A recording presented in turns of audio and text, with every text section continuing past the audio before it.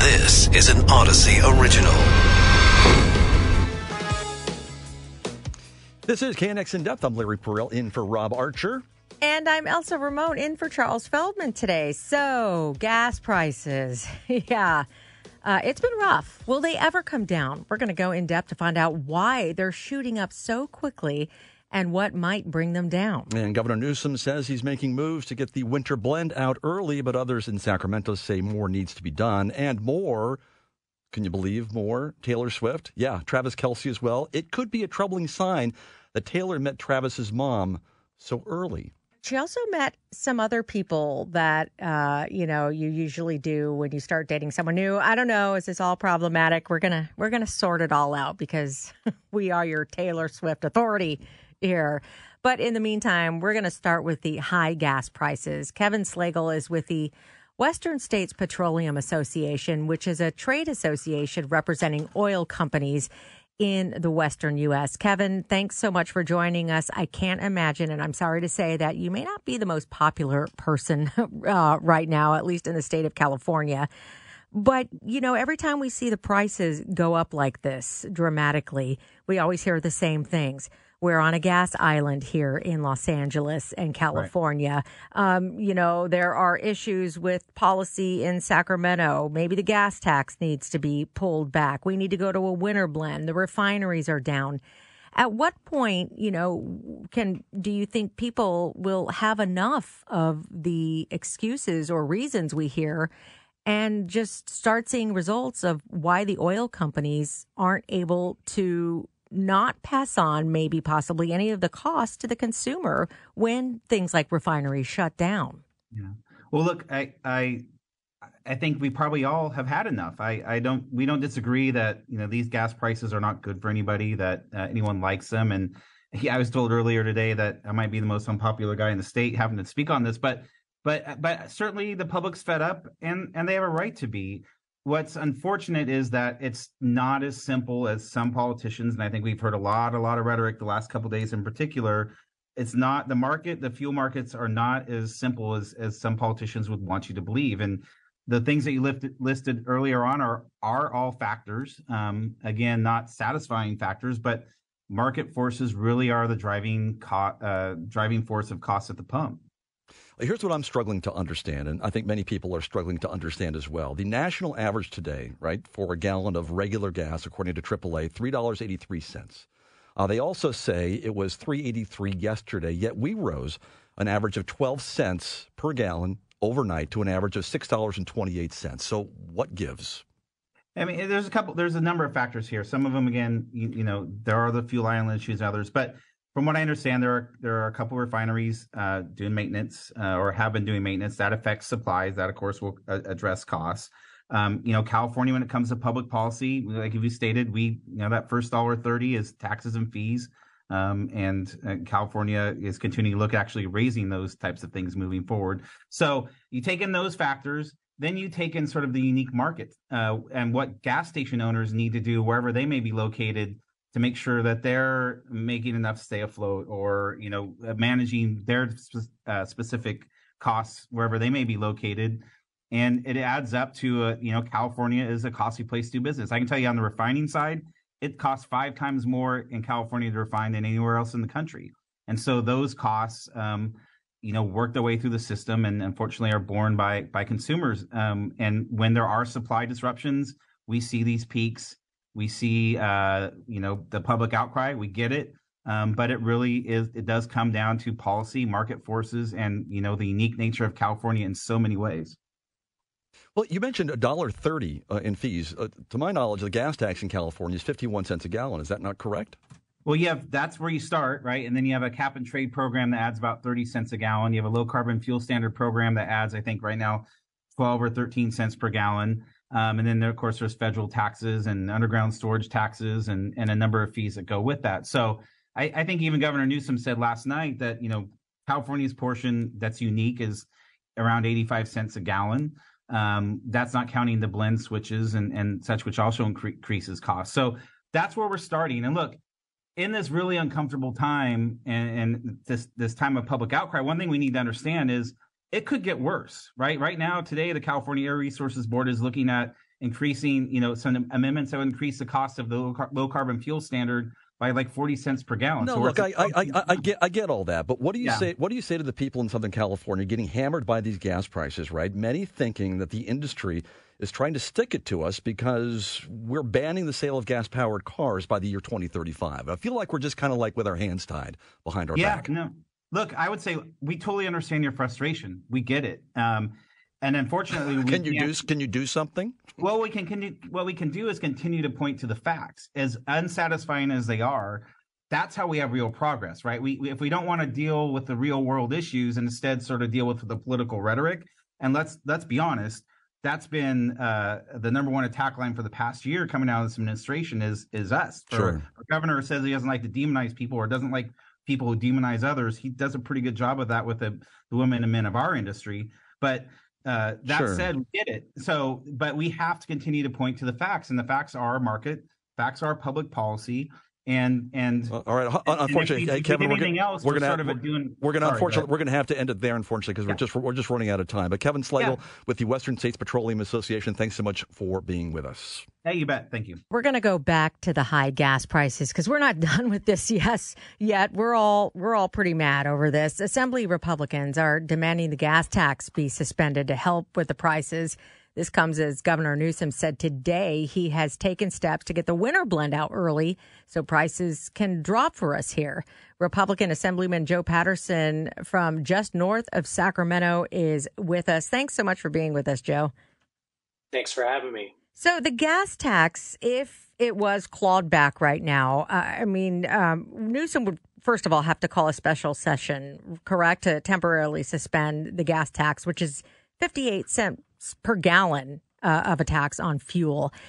How easy is that to do, though? He cannot unilaterally decide to make that happen. Well, I mean, he can unilaterally call a special session, and then obviously it takes the legislative leaders to come together. But what I've seen in the legislature is the Democrats work closely together. And so if he called a special session because he wanted to suspend it, I feel pretty confident that it would get suspended. Yeah, look, in March, Governor Newsom signed a bill, to provide oversight for the oil industry in California. And he issued a statement that day saying California took on big oil and won, but I don't think anybody really feels that that's happened. Where has all the oversight gone? Well, hey, that's a great question because it's done nothing. I mean, gas prices have continued to go up. And what's interesting is this was all just, I almost hate to use this word, but virtue signaling, because he loves to blame greedy oil companies for this. But if that's true, why are they only greedy here in California? There's something uniquely wrong with our energy market right here in California that causes high prices, which is why we're $2 more than other states. But is it, though? Because we just had Kevin Slagle on with the Western States Petroleum Association representing the oil companies. And, if this is going to be politicized, one party is going to blame the policies here in California that are put in place by Democrats. But if you've got someone like Kevin Slagle with the Western States Petroleum Association, who's representing all the oil companies, he's even saying that, it's a problem of the same reasons we hear all the time. Refineries being shut down, which means, lower supply, higher prices. We're on a gas island and, all the other things we hear. So is it necessarily policy coming out of Sacramento? Oh, 100%. These are absolutely decisions being made here in Sacramento. We have a special blend, as it was alluded to in the intro. They've just signed legislation earlier this year that continues to go on that takes more production offline, that restricts even existing wells. And California, I think, is spending $250 million in the last budget to close what's currently are unused wells, but that doesn't mean they're all unusable in the future. So, but just our refining capacity in California for the unique blend that we use. So we are very reliant on foreign dictators to bring us our oil. These are definitely California problems that we have here that we could solve. And In fact, the decisions that are being made in Sacramento every single year make it worse and worse and worse. And yes, the refining capacity. I mean, why would you invest here in California with additional refining capacity, which starting in 2030, we said, hey, no more gas-powered cars to be sold in the state. It starts phasing them out. So yes, it is true. The policy decisions we're making here are to blame. So of those policy decisions, very quickly, how much, though, are the economic forces between a ban on the sale of gas-powered vehicles by 2035 and the oil companies continuing to raise these gas prices working against each other? Well, I'm a elected official, not an economist, but I will say that when 12%, what California is about roughly 12% of the population of the entire United States, and what happens in California, as they always say, sort of trickles down everywhere else. And so I don't think it's irrelevant to say, hey, look, we're going to stop selling cars in this state. Well, the problem is it's not really trickling down everywhere else because we're still paying $2 more per gallon than the national average, at least. Well, exactly. And so that's why it indicates to me it has nothing to do with what the oil companies are doing. It's what's happening here in California. Again, they're not just quote unquote greedy here in California. It's unique issues here in California that are happening in this state. Otherwise, we wouldn't be $2 more a gallon. That's crazy. Yeah, no, it certainly is. Look, at some point in time, more people are going to get in their gas-powered vehicles or their electric vehicles, their EVs, and drive right out of California. Republican Assemblyman Joe Patterson from just north of Sacramento. Thanks for being with us. Thank you very much. Later in the show, was Taylor Swift meeting Travis Kelce's mom kind of a bad sign? Too much too soon? We're going to talk to a dating coach who will explain the potential problem with it. Right now, though, the federal government headed for a shutdown unless Congress comes up with a deal and votes on it by late Saturday night, right around the corner. Another shutdown could have impacts on the overall economy and your finances. Mark Hamrick is Bankrate's senior economic analyst and joins us now. Mark, thanks for being on. Hello, Larry and Elsa. Good to be with you. Great to have you. We've been in these situations before, but we always seem to find some common ground. For the listener in their car, maybe or streaming at home right now or at work, why should they feel that this time is any different, and how could this be affecting their everyday lives if it does happen? Well, the last time was not that different, or was quite different in the sense that it lasted 35 days. That was heading into the early part of 2019.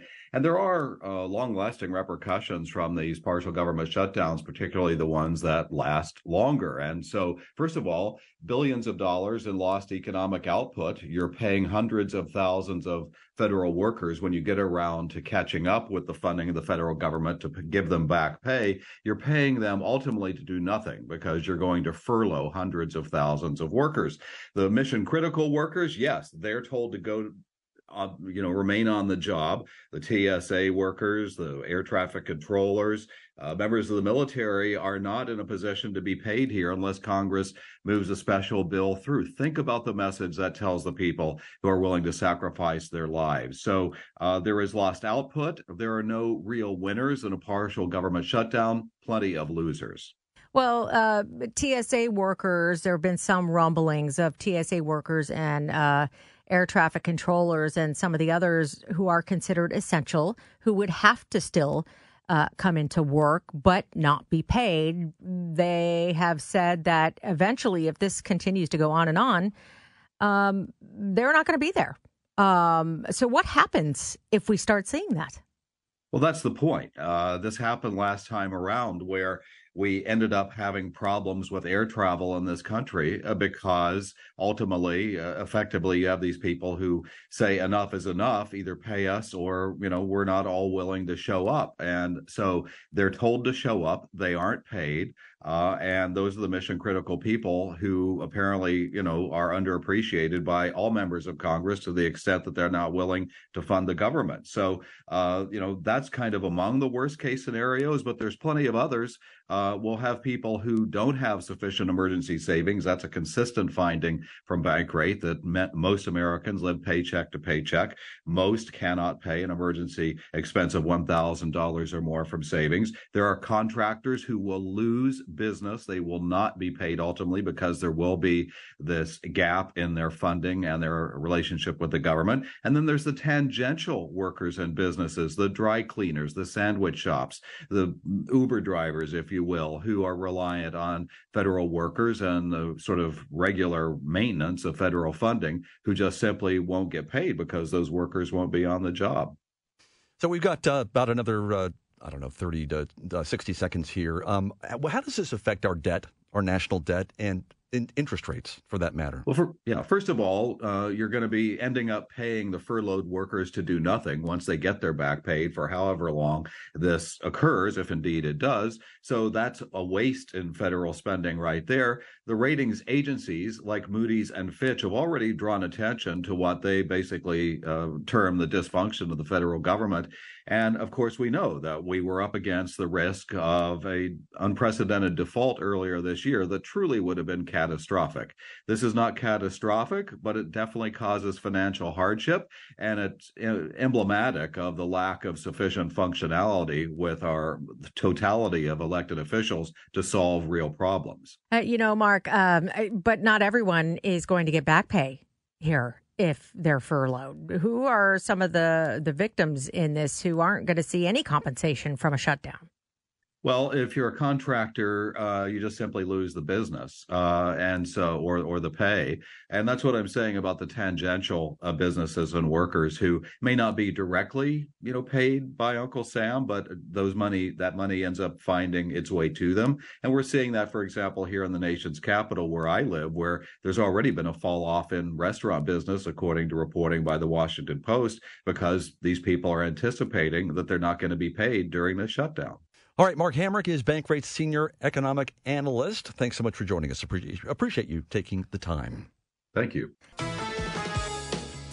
You are listening to KNX In Depth with Larry Perrell and for Rob Archer. I'm Elsa Ramon in for Charles Feldman. Pedro Noguera is dean of the Rossier School of Education at USC, but now he's got a new responsibility as a member of the U.S. Department of Education's Committee on the Use of Artificial Intelligence in Education. It's to help figure out how AI can be used effectively in schools. He writes about it in an op-ed piece for The Hill. Pedro Noguera is with us now to talk about it. Thank you for being with us. Thanks for having me. Okay, so the first time we heard about AI in schools was when, Chat GPT and other generative AI programs started being used by college students maybe to write their papers and complete some of their work and all that kind of stuff. But eventually, when the novelty of it wears off and, people using it for nefarious reasons, it can be a useful tool in schools. What are some of the use cases you're making for using it in schools? Oh, it can be a great way to help teachers in developing lesson plans, in providing feedback to students. That one of the things that always is a challenge for teachers and faculty is just being the grading. And this allows them to give more precise, detailed feedback to students. And it also is a great way to provide training to teachers, professional development. So there are a lot of really good uses for AI in education. Well, you just wrote an op-ed, was in The Hill, and it said, if the pace of AI development isn't tracked, really, or applied properly, it'll widen the divide of inequality in learning. How so? Well, it's a question of who has access and how do we ensure that the access is equitable. As we saw during the pandemic, online learning was essential for millions of kids throughout the United States. But not everybody had good internet. Some kids were doing work off of their phones. And obviously, that's not the best way in which to do your schoolwork. And so what we've seen is the gaps in learning are wider for poor kids, disadvantaged kids. And my concern is that unless measures are taken now, those kinds of disparities will grow as AI becomes more available. So how do you propose making sure that AI is being used as a tool to help students all across the board? What do you plan to get done, or what kind of legislation might need to happen to make sure all kids, no matter what socioeconomic status they're in, get this advantage? Well, we're going to have to make sure that regulators, the policymakers, step in to make sure that there is controls put in, and build partnerships with the tech companies who are making a lot of money right now, to ensure that they are not just treating schools as consumers, but as partners, and so that we can make sure that the technology is available. If these companies work with educational institutions, and that includes universities, I think we have the ability to use this as a way to drive learning and expand opportunity. All right, that sounds like a pretty ominous. I agree with you, but it sounds like a pretty ominous task. How do you take those first steps to try to make that happen? Well, under the Clinton administration, several decades ago, we saw the government step in to expand access to computers and to the internet. We need similar investments, but here, the tech companies needs a public-private partnership, because they stand to benefit from financially from these investments. So they should also be making the investment to ensure access. And of course, getting that technology in there, you said it's going to basically take a village. You're going to need the tech industry and the companies to be able to step up and provide these types of services. But what about training for teachers as well? Because teachers and educators are going to have to learn how to implement this technology so that it is maximized for the students and their learning. And that's a very important point, because as we know now, young people are quicker at using and adapting to the technology than older people typically. So we have to put more resources into training teachers and professors, both on how to use it, but also how to ensure there's no plagiarism and copyright infringements and intellectual property is protected. So, that's again where regulation is needed, but you also need investments in people, in our faculty, to make sure that they are up to speed. All right, Pedro Noguera is the dean of the Russ Years School of Education at USC. Thanks so much for being with us. Thanks for having me. Taylor Swift, Travis Kelce. Yes, we're going there again today because there's just so much to talk about. You kind of have to. I know we have to. She's set to watch Travis play again on Sunday in New York against the Jets. Apparently, ticket sales have exploded for that game because there is word she's going to be there. Well, it's called the Taylor effect, right? Isn't that what they call it? Right. Yes. So Taylor, of course, was in the Kelce suite last Sunday with Travis's mom, but that raises some questions. So is she meeting mom way too soon? Megan Wex is a relationship coach who created the Manfunnel method and the manfunnel.com website. Thanks for joining us.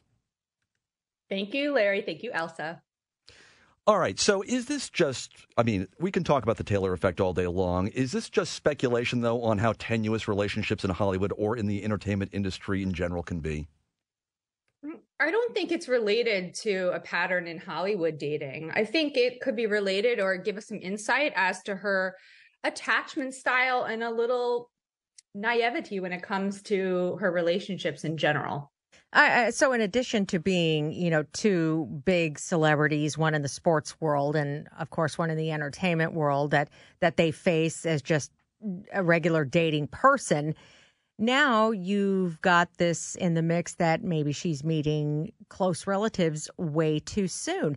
Why is that such a big red flag? I know, usually when you're dating somebody new, at least there's a few months, at least 6 months or so before you start meeting not only the parents or relatives, brothers, sisters, friends, but, you want to make sure that things are on solid ground before you go there. So why is this a red flag?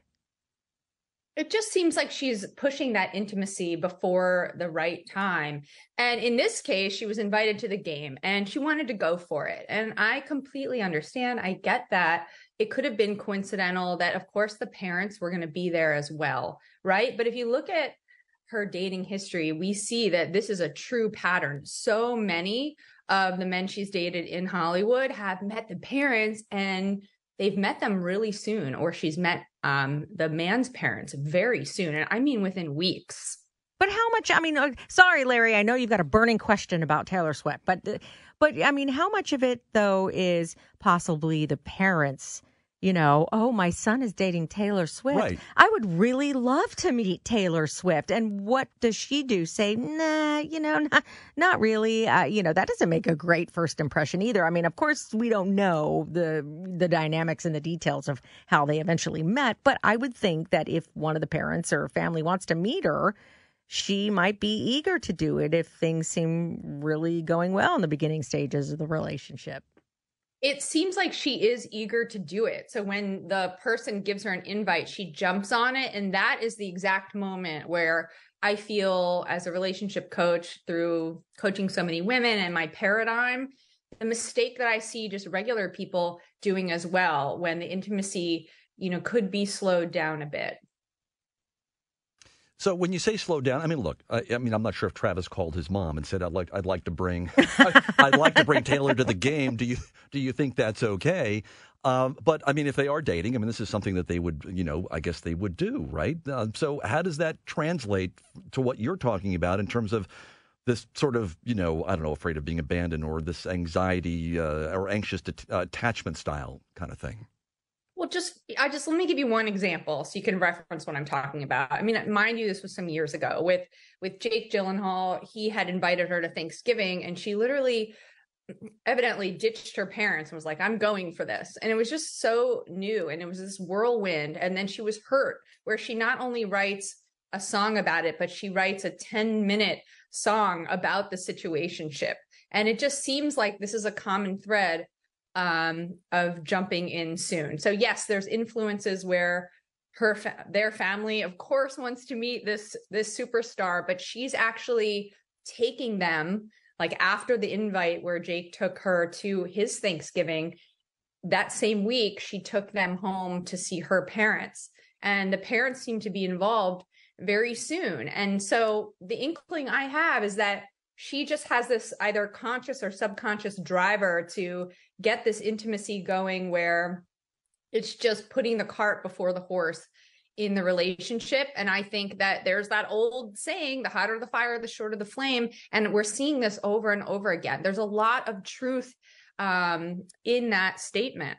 Well, if they make it with all the pressures they face, I will be very happy for them. If they don't, we will be getting a blockbuster album shortly from Taylor Swift. All the details about the relationship that went bad. Yes, that's right. We'll get another 10-minute song about possibly a relationship. All right. Megan Wicks, thank you so much. Megan Wicks from the Man Funnel Method, who created it, and the manfunnel.com website. All right. This has been KNX In Depth. We'll be back tomorrow at 1 o'clock.